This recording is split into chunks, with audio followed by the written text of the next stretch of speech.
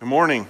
I was listening to the announcements, and I was having this little moment, this little epiphany moment, realizing I think we're becoming a one-dimensional church. Tacos, pie, chili. It's like, what are we trying to live up to? Like some Southern Baptist, mandate of you have to have so many cook-offs and potlucks a month, or you lose your status or something like that. So, but we love food, amen? We love God more, the provider of food. That's why we say grace before every meal. There's a random fact for you. But that's what we're here for this morning, amen? To worship the Lord. In fact, you sang a few things I want to test you on a little bit later. I actually wrote one of them down. There's a test at the end. Oh no, there's a test at church? Kind of, we'll see. Hey, very excited to be here today. Without qualifying this, I had an experience this week where I was reminded what home is, the concept of home, and I'm home here. This is home in certain ways. I think you get that. And it's great to be in the house of the Lord, right? That's one of the things you just sang. Or the home is home, being at home with God. And I was thinking this week, that's kind of what we work on each week. When we study His Word, when we go to small groups, the different things that we do, how we serve, interact with others. We're trying to get to that place where we're at home with God in all the things we do. We're going to talk about that this morning, which is probably why I was thinking about this week, right? Those two go together. So let's pray, and then we'll jump in. All right, Lord, thanks for this morning. Thanks for the things that are coming up and the things we've done in the past. Pray, Lord, we would be reminded of how do we connect with you, get in line with you, on your path, following what is said in the Old Testament, your precepts. Pray you'd show us new ways to draw near to you, that you might draw near to us. Claim that promise from the New Testament. Be with our time this morning, Lord, and be with your word as we present it in a way, hopefully, Lord, that helps us understand it. We pray this in your Son, Jesus' name. Amen. Amen. We are continuing our series in Romans. We're chapter 12. And we're going to make crazy progress today. We're going to do a whole 2 verses. So, and even worse than that, it's going to get weird because we're only going to have 2 verses today, but we're going to have 4 fill-ins. Like that's the highest ratio of fill-ins to verses we've ever had in the history of the church. So I keep trying to find new ways to do firsts, right? So, but as I was looking at Romans chapter 12 and some of the concepts, there's so much that's foundational in these first 2 verses, and it's in response to what we've seen in the first 11 chapters, and it just felt like, we got to dissect this and pull some stuff out of it to really understand what's going on. Because Paul's been making an argument that we don't get to differentiate who has a shot at heaven. In fact, what we do get to do is claim that everyone. Israel didn't lose out because they misstepped. We can still get in when we misstep. So we have a God who's interested in some in many ways of drawing us back in. And that's a great deal. And I want to remind you the last thing we read in our study. And this isn't on the outline, there's no overhead for this, but this is the precursor to what is about to be said. I appeal to you, therefore, right? If you give us the first, all of the verses, they fit all on one side. I appeal to you, what's that word right there? That big word? Therefore. we have to understand what he's referencing when he says, I appeal to you therefore. So because of this, now I'm going to appeal to you. Well, what's the because of this? What's the this in that? And it's the last verse of chapter 11. It's verse 36. For from him and through him and to him are all things. To him be glory forever. Amen. Amen? Okay. So isn't that one of those like classic church verses? For to him and from him and for him and all of him and by him and next to him and, be glory forever, amen, right? It feels like we should be putting that to music, or we should put it on a banner and hang it somewhere. And it sounds like one of those great devotional concepts. Paul would never think of it that way. Paul's not looking for the next, purpose statement of the church. He's making a statement that everything is God's. Everything is based in God. Everything is going to end up right in his lap, at his feet, in his hands. He is going to walk alongside every single thing. Paul is trying to, the best way he can, with multiple different phrases, cement into us the idea that God is intrinsic to all things. Intrinsic, what's that big, huge word we just used there? He's within everything. To be within, we call that intrinsic, okay? For those of us who, struggled with secondary education, let's say. And no, I wasn't looking at Doug when I said that on purpose. He's saying, look, if God's everything, starts with him, ends with him, the whole journey in between, then this. It's like a disguised conditional phrase. If this, then that. That's what's going on. So, God's everything. Therefore, brothers, by the mercies of God, I appeal to you, present your bodies as a living sacrifice, holy and acceptable to God. We're presenting it to who? It's a long phrase, but if you get down to the bottom of the back of the third line at the very end, we finally figure out where are we presenting this to? I know it's a church that 99% of the time the answer is God. We're presenting to God. What are we presenting? It says to present, like middle of the second line, there's a comma, and then it says to present your bodies. Who's that? That's you. You present yourself. Present yourself as a living reward? Is that what it says? I don't have my glasses on. Can somebody help me with that? A sacrifice? Wait a minute. We're supposed to be sacrifice involved in this? I thought I give over my life to Christ, and he's about grace and love and deliverance and healing. And I thought the sacrifice was done. I thought that was over. Paul says, hold on, you need to rethink this. If everybody gets in and he's in control of all things, then here's the deal. We live for him now. Notice what type of sacrifice is it? It's a living sacrifice. And you're presenting yourself as the living sacrifice.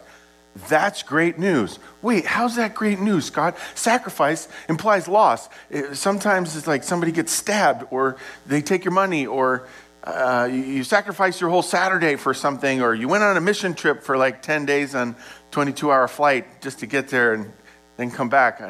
Depending on what you're sacrificing, there's cost to it. A lot of times there's death to it, right? We know that from the cross. Why is this good news? If it's a sacrifice, I already made you say it once. What kind of sacrifice is it? So we get to live. Oh, there we go. There's some good news. I don't have to worry about dying per se. But now we have a new conundrum, a new puzzle to put together. How do we sacrifice while we live?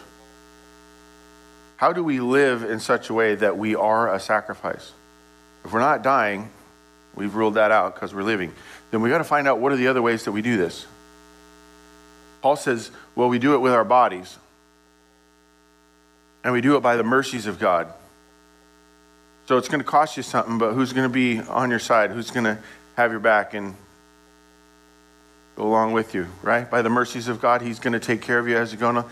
And then Paul qualifies this. He says, here's why we're doing this, right? I appeal to you. You're going to present yourselves. You're going to be a sacrifice acceptable to God, which is your spiritual worship.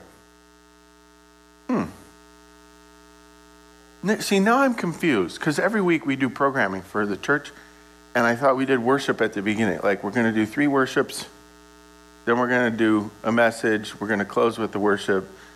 You know, hopefully people will serve alongside while doing other things in the different ministries. Maybe somebody will give some tithe so we can keep the lights on, those kind of things. I thought worship was when we sing. And it is. But what's Paul saying here? Spiritual worship is how you live. If God is everything, then how are you living? What goes through your mind during conflict? What comes out of your mouth during discussion? When nobody's watching, what do you do with your body? Paul says, spiritual worship is way beyond singing. It could start there. It could end there. But how many other things are involved in worship, according to Paul, apparently? Say everything or all of them. Paul says we've got to change how we think. All right? We're going to come back to that in a minute when we get to the fill-ins here, which we're going to get to pretty quick because we're halfway through the passage already. Right? Verse 2. He says, do not be conformed to this world. How do you present yourself as a living sacrifice? Well, one, you need to recognize that the world's doing something different. And rather than do what the world's doing, rather than just going along, well, this is what everybody else does, and this is best practices. Instead, we're going to do something different than what the world does. And what is that? That is, but be transformed, be changed. I want to trick you. But wait, if you're telling me you're going to trick me, then are you really tricking me? Just go with it, okay? Here we go. Are you good enough the way you are? Yes, no. No, yes, maybe. I don't know, that's too difficult of a question. Can we do something a little more parochial, right? Based on this verse, are you good enough the way you are? No. We talked about your intrinsic value based on your identity in Christ and what happened on the cross to prove it. Are you good enough? Say yes. Okay. If we're trying to present ourselves as a living sacrifice, and that's a process, then we've got some steps to take still. In those terms, we would think of other things said in Scripture, like there's none righteous, no, not even one, right? All have sinned and fall short of the glory of God. We have a sin nature. We have all these things. Why was sacrifice even a concept? Why do we even know what that word means? Because early on they said, look, when you make a mistake, you got to pay for it, right? Which is apparently what our current culture is forgetting. We should be able to do whatever we want and have zero consequences, right? Real problem. I don't want to do politics at all ever at church, but I did see some commercials that made me cringe as to what they were leaving out and what they were projecting for their own agenda.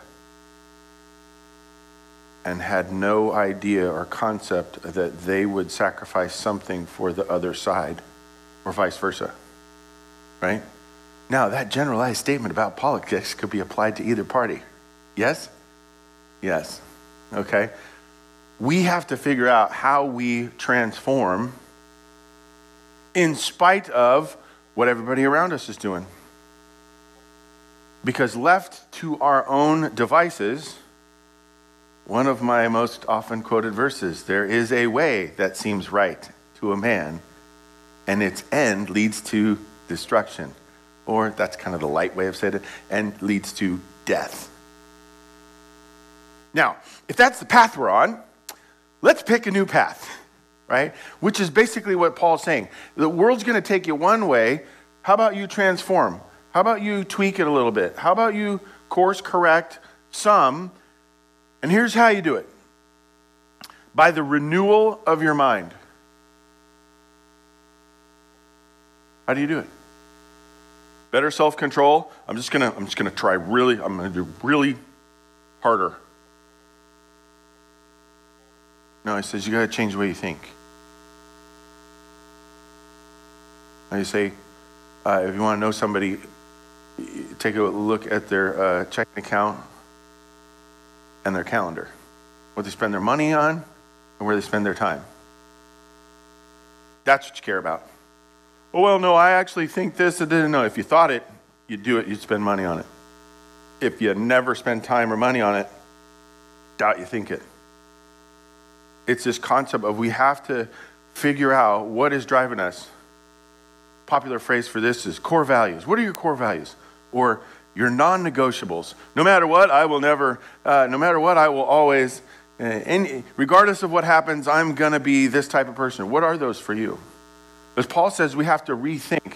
How many things do you think he wants us to rethink? If God is in all and from, it's all to him, from him, right? We said everything. How many of those things does he want us to rethink in our mind? Oh? Well, gosh, God, it would be so much easier if we just went back to the original plan. Where he just tells us what to do, and we either do it or we don't. If we do it, well, we're in good shape. If we don't do it, well, we made a mistake, and we'll take a sacrifice up to the temple, we'll get paid off, and then we give you. Yes, what's the problem with that system? It never really changes your mind. You keep doing the same thing, and I got an equation for being good with God. Praise the Lord that I figured out at some point that going to church with my parents would never be enough. Just showing up and attending. I sat in a seat. I put my quarter in the offering plate. That was when you're 5 in the 70s. This is how we trained the little boy, right? That was never going to be enough. Those are just exercises. What were they thinking, my parents, in forcing me through that, right? We had to drive like 40 minutes. I got a donut out of it. Okay. God bless Presbyterian Church of Berkeley. Not for their donuts. Why did my parents force feed me through that process? So I'd learn a pattern of behavior that they wouldn't have to worry about? Partially. What's the greater, higher goal in that? What are they hoping happens to me? Why did my mom force me for a while to do daily devotions out of a canned curriculum she bought online somewhere, and I had to read stuff and fill it out and turn it in, and we're not even at school. Actually, I forgot about that until this moment. Why? What's she hoping is going to happen big level? There'll be a what of my mind? A transformation or a renewal. Like I would start thinking about things differently. Now, I'm going to suggest that it worked. Not all the time. We've met. Right? I make mistakes.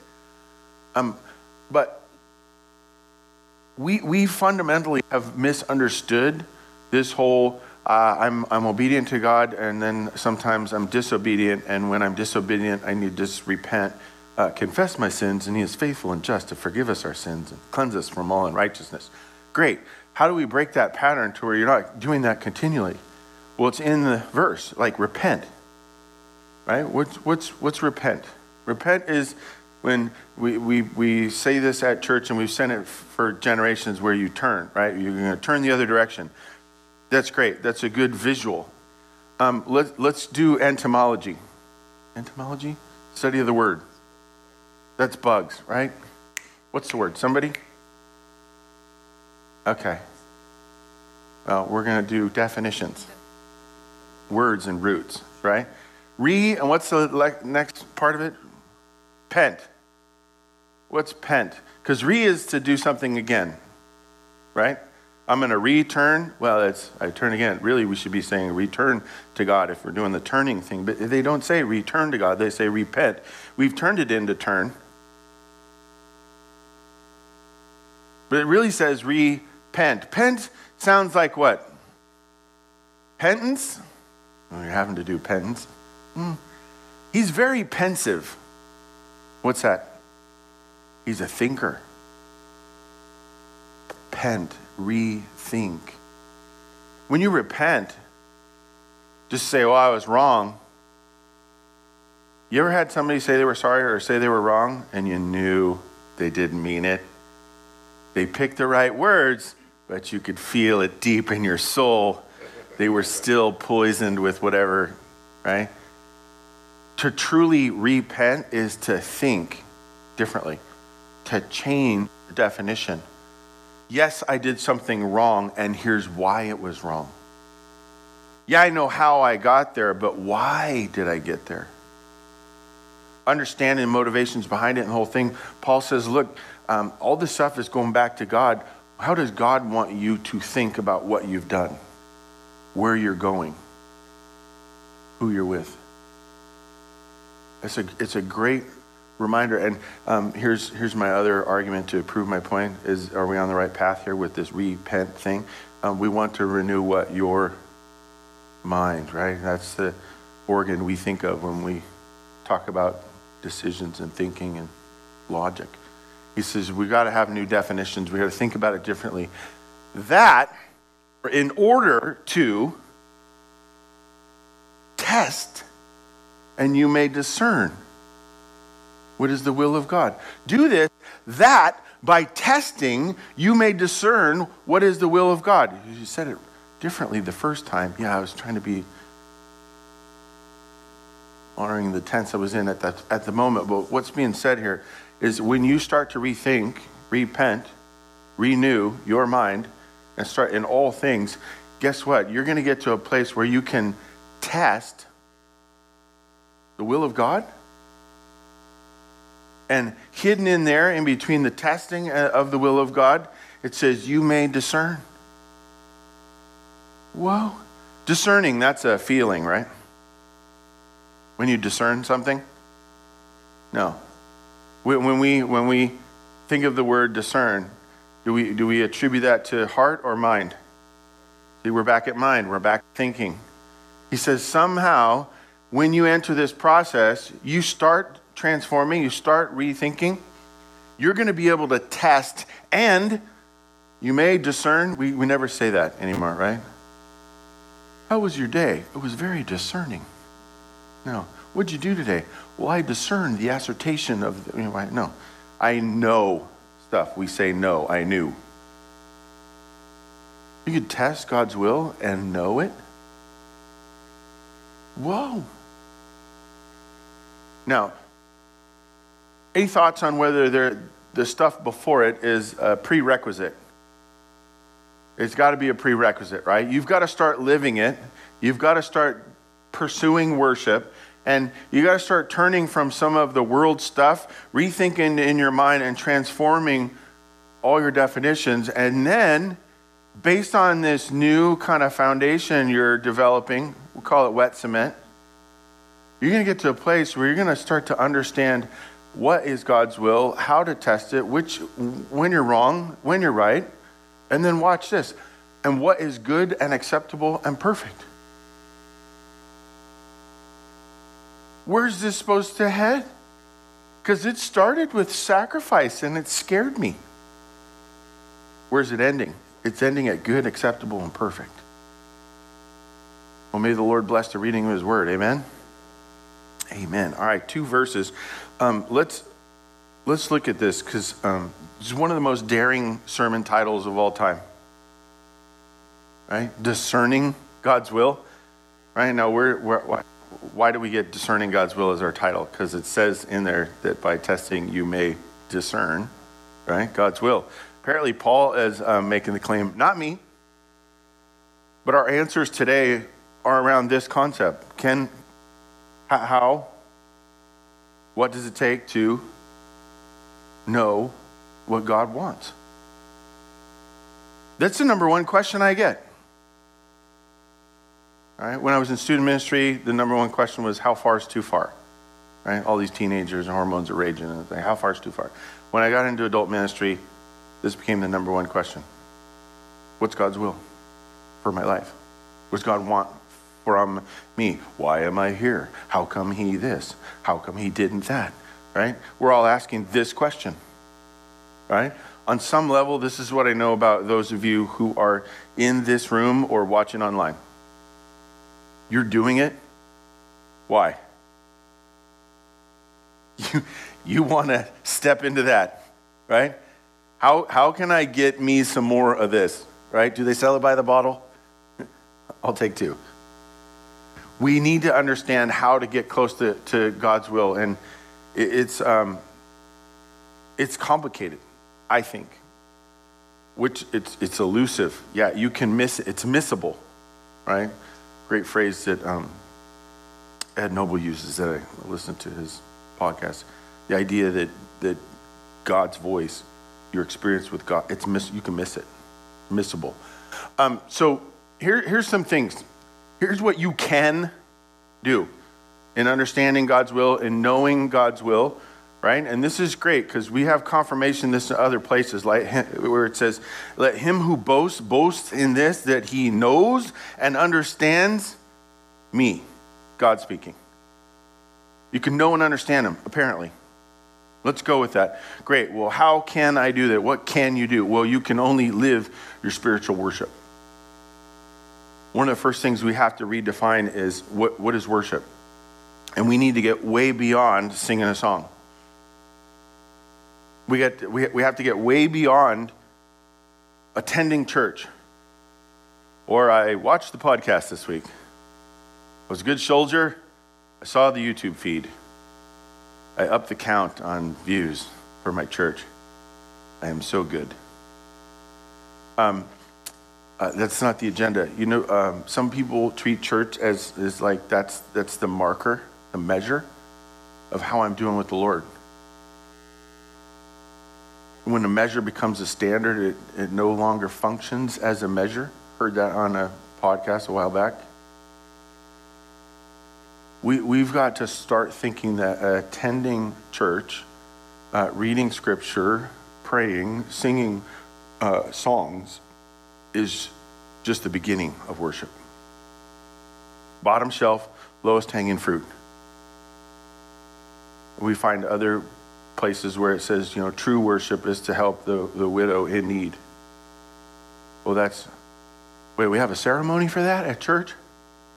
Like the widow's service or something? No. That's like when you're living, you're out pursuing God, aware of God, asking what's his agenda for today, what's his path, and recognize that worship can only be lived. For some of us, we like the idea that Christ died on the cross for us, solved sin, the whole thing. He's gracious and loving, and I could say, I've accepted him as my personal Savior and Lord. Raised my hand at church one time, or filled out a card, or I came up and prayed at the stage. Great, that's awesome. Yeah, I can never lose my salvation. I'm a Christian. Great. How was Tuesday? What do you mean? Well, you said you're a Christian, but how was Tuesday? I still don't understand the question, Scott. What'd you do on Tuesday that was affected by this new title that you have? How does being a Christian change your days of the week?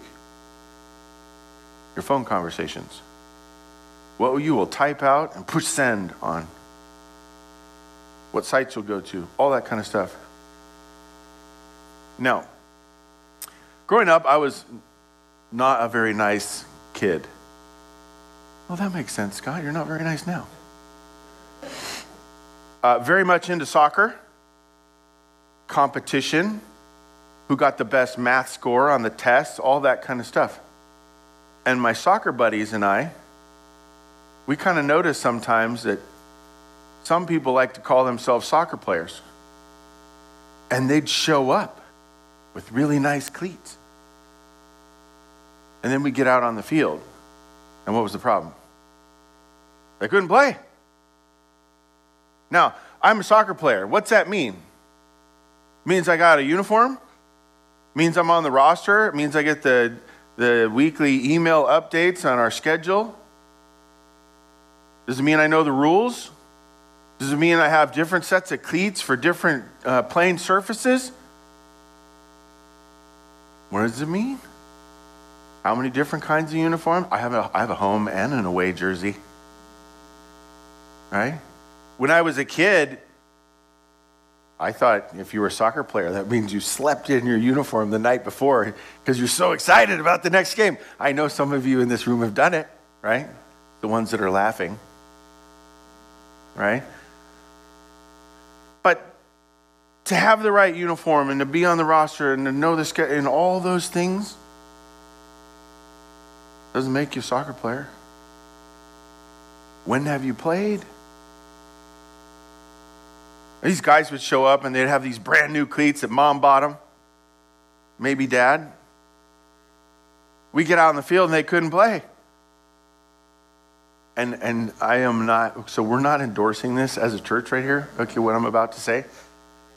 But my buddies and I, we had this little phrase we'd use once in a while. We'd be like, yeah, nice cleats. And we all knew what that meant. Hey, we got a new player on the team. He's joining the team. Oh, is he any good? Well, he's got nice cleats. We knew what that meant. You're in title only. You're a soccer player in title only. You say it's your definition, your identity, you say your character, but really it's not. The guys want to be on the team and they skip practice. What? No, I was a little twisted as a kid. If there was anything soccer related, I was there. I was there early. I stayed late. I practiced on my own. I'd kick the ball up and down the stairs. It would come because stairs are a great kickback, right? You kick it up the stairs. Eventually it comes back to you. You can keep doing it. I'd play out in the yard. Every chance I get. Then we get these other guys, especially as we got older, they just want to show up to the games. Like, what? No. This has to be a lifestyle if you're going to get better and do it well. Your relationship with the Lord needs to be the same perspective. Oh, you got a nice collared shirt and some decent shoes and you show up to church on Sunday and you call that being a Christian? No, it's not. In fact, you're wasting time. Unless it's an attempt to, I want to be there and I want to step into this and figure out what's the living part and how do I worship beyond when I'm in this building or when I'm around Scott, right? Which I'm getting tired. You all are on your best behavior around me. Stop it, okay? I want you to be your authentic self around me because that's how we learn how to live it. Beyond just, I memorized the words to the song. All right, so we have to live it because it has to be something you experience, right? Sweet, let's transition to fill in number 2. Experience,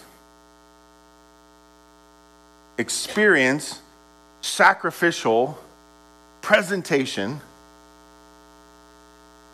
It said, present your bodies, right? So we need presentation as a living sacrifice. You need to show up in sacrificial ways. Why? Because you experience something.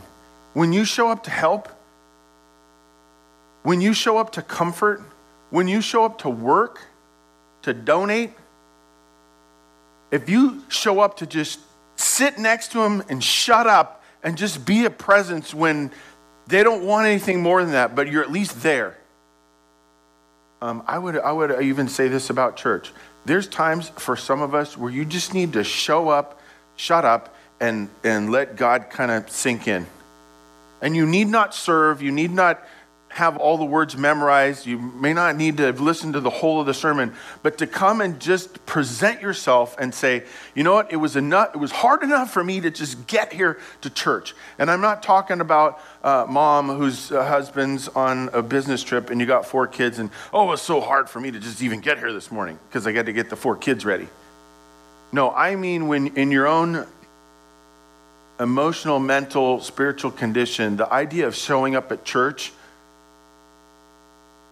is a sacrifice.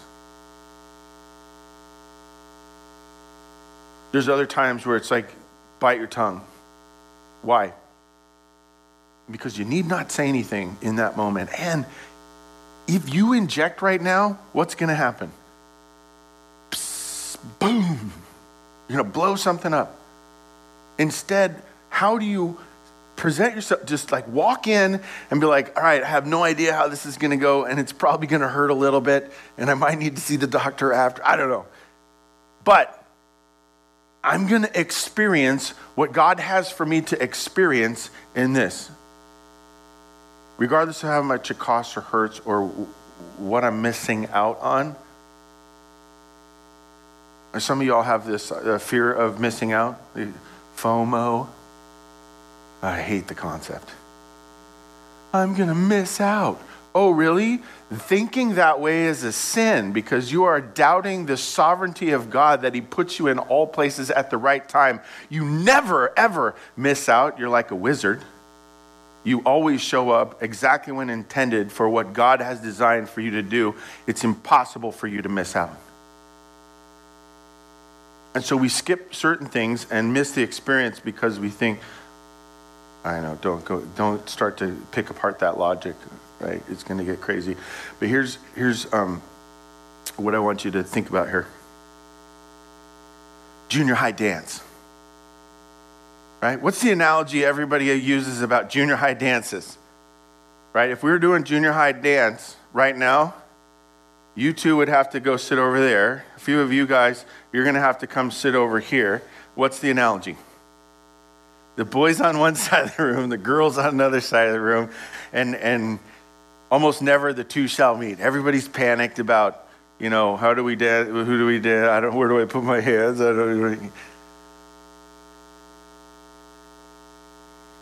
We're not talking about Doug's junior high.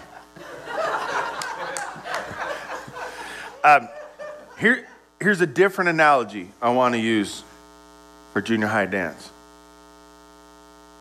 How many people, first junior high dance, absolutely panicked about just showing up? I have no idea how this is going to go. I know it's going to hurt. What do I wear? I can't handle it, right?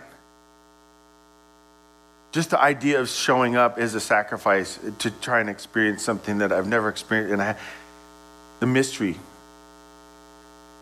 the potential for how many different ways it could go poorly. And you can think that way if you want. Or you can be like, sweet, first junior high dance. Let's go see what this is going to be. What are you wearing? I don't know. Clothes.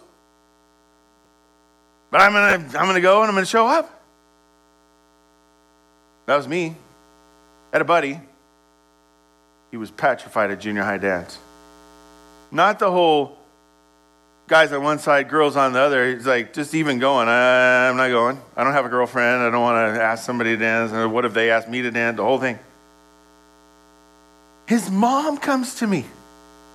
Hey, can you tell him you'll go to the dance with him. I was like, I'm not that kind of guy. No, just tell him that he should go and you guys could go together, and he needs to go have that experience. I was like, well, sure, yeah. Hey, we're going to the dance. Okay. That was it. We went to the dance. We had a great time. Not really.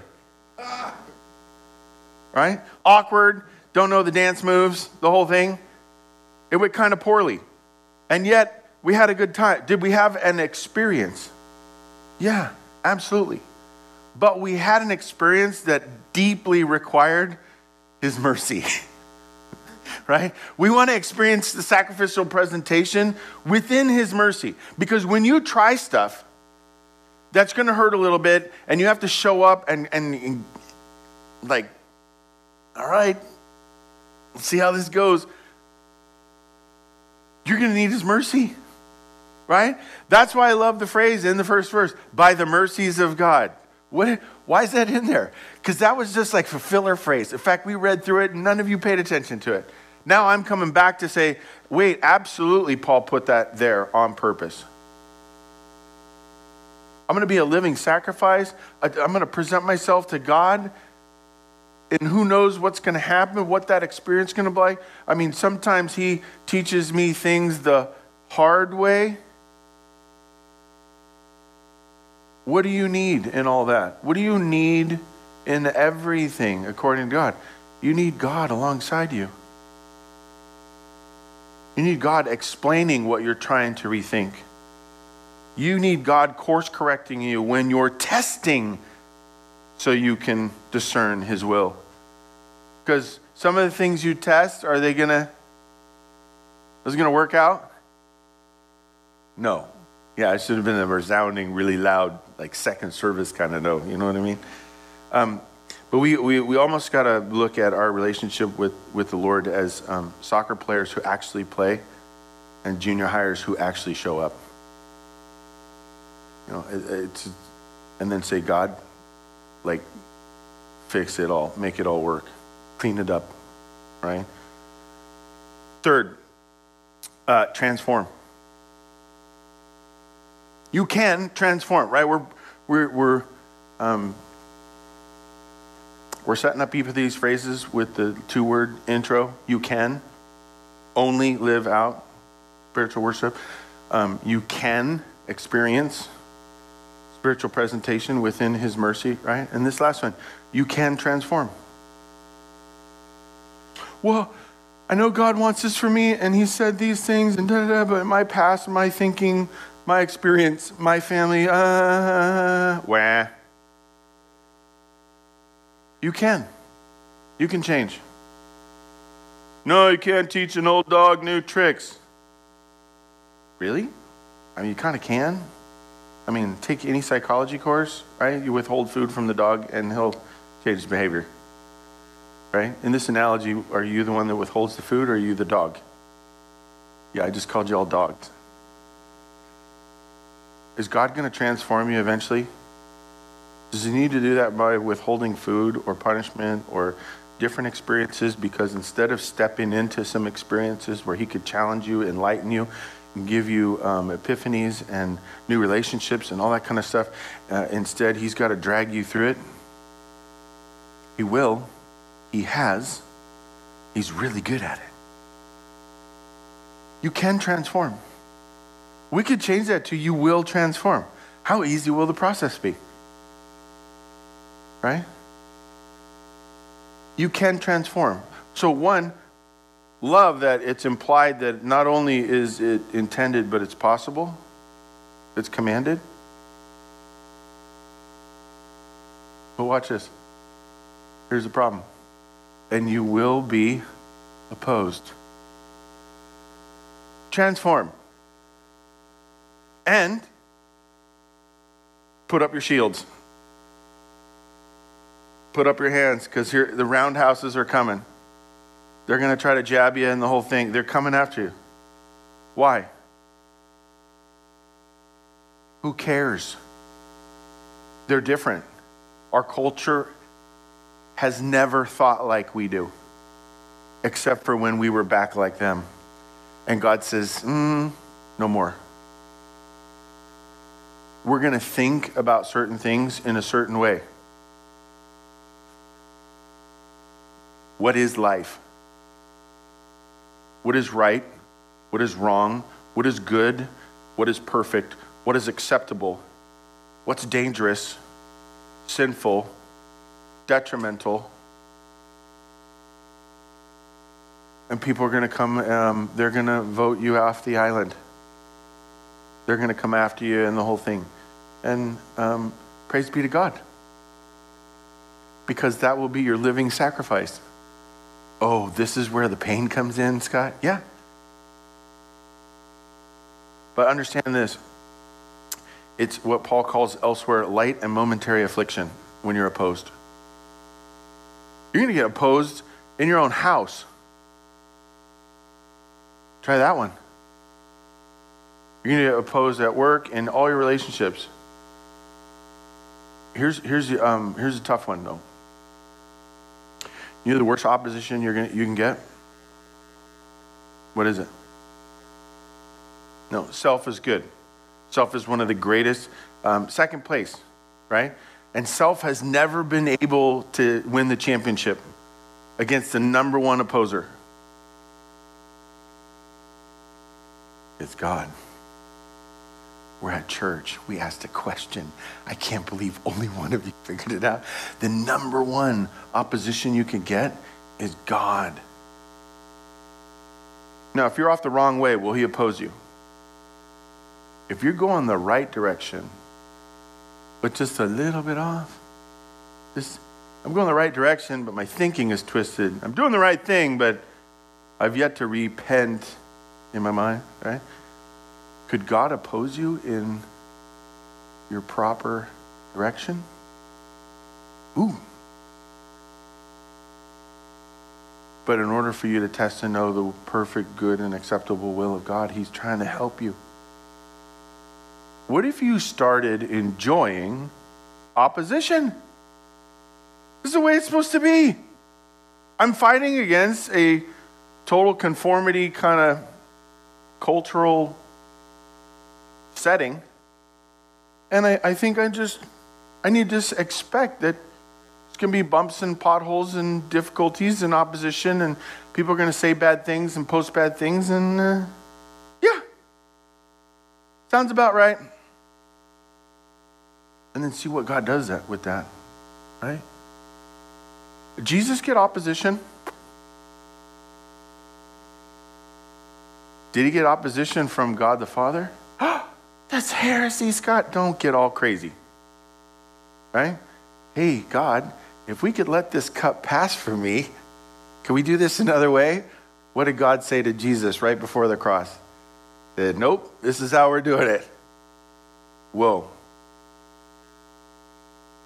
We have a great example in Christ of someone who only could live out his spiritual worship, who experienced sacrificial presentation by God's mercy and absolutely transformed everything.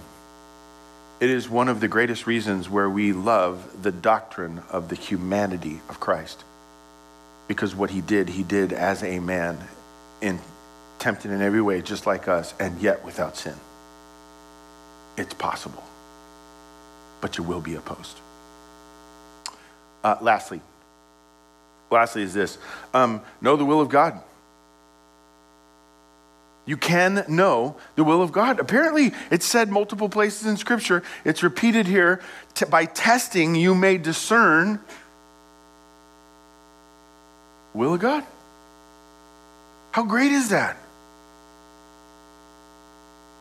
Most people are worried that they're missing it. And all people could know it. There's a disconnect there. There's irony there. Why are you so worried about it? Just keep testing it. Well, how do I test? Pray about it. He opens the door, step through the door. Well, there was a door that was open. I'm pretty sure he didn't open that one, because when I stepped in, it wasn't good or perfect or acceptable. Well, what'd you just learn? It wasn't him. It was the wrong door, and you found not good, not acceptable, and imperfect. Can you discern that when you see it? When you see bad or evil or wrong, right? How about we just jump in, present ourselves to the testing thing? Well, I know it's going to be scary because people are going to think that we people of faith have gotten into the scientific method. Hypothesis, test it, see if you can disprove, right? And all that stuff you were supposed to learn, right? I know you need to go back to your introductory to physical science class. What if we started testing the will of God in everything? How should I do this? We get to a place where it becomes natural and you're transformed. And now you're functioning from a different foundation with a different set of ideas.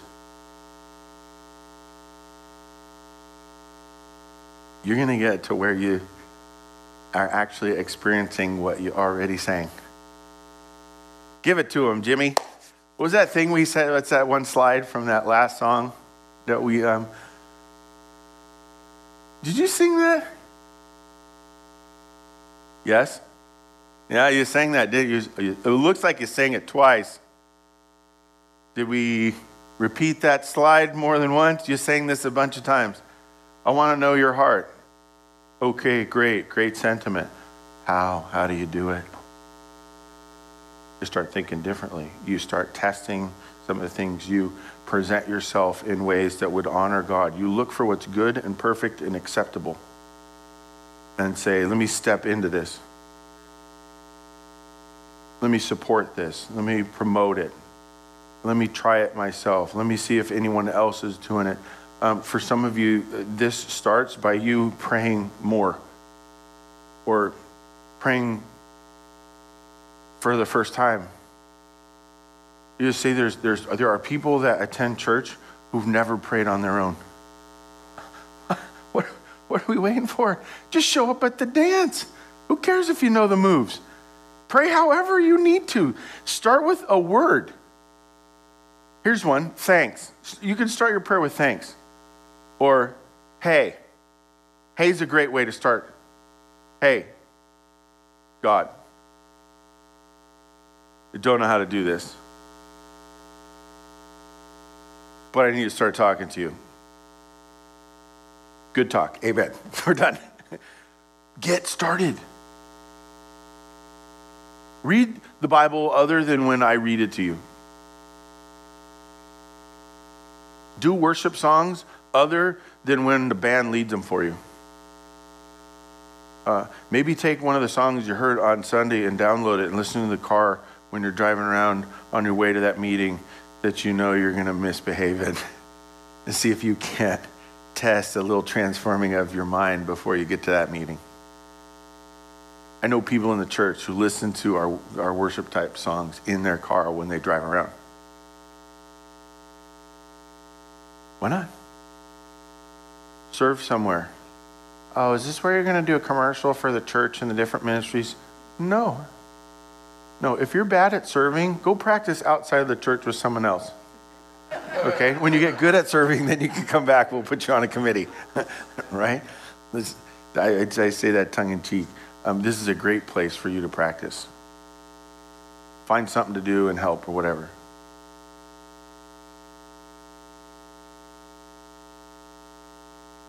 I just had this thought. Maybe you're not ready for any of this because you're hurting so bad. If that's you and this is like next step and I'm stuck, where come see me.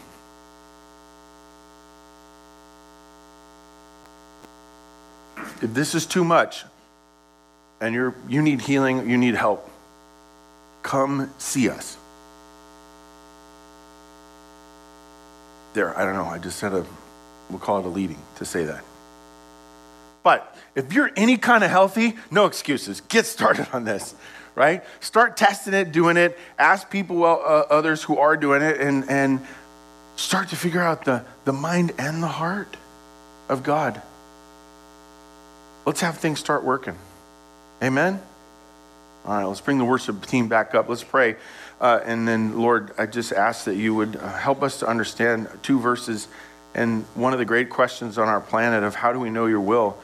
And I pray, Lord, that each of us will find ways to test into it, present ourselves in ways where we start to experience it. Give us people we can ask questions of. things we can reference, maybe songs that you stick in our head, verses we memorize, whatever it is. Give us places to serve and help us to have in all things your presence. By your mercies, Lord, by the mercies of God.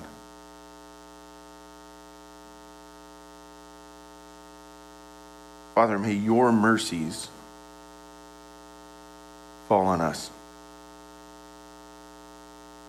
May your mercies fall on us. If you're one of those people and you're hurt and you need some healing, you need help, maybe you say this: have mercy on me, Lord. Have mercy on me.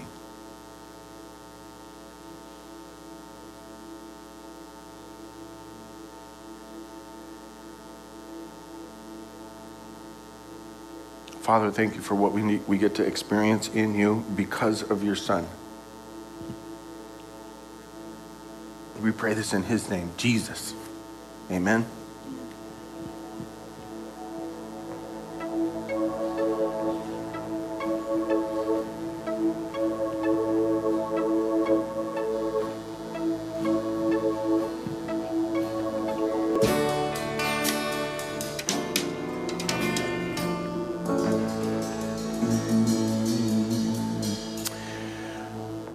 Be praying for Brent and I over the next few days, okay?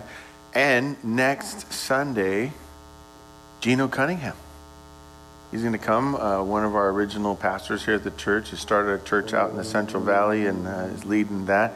He's going to come and share with us next Sunday. So it'll be awesome to see Gino and hear from the Lord from him.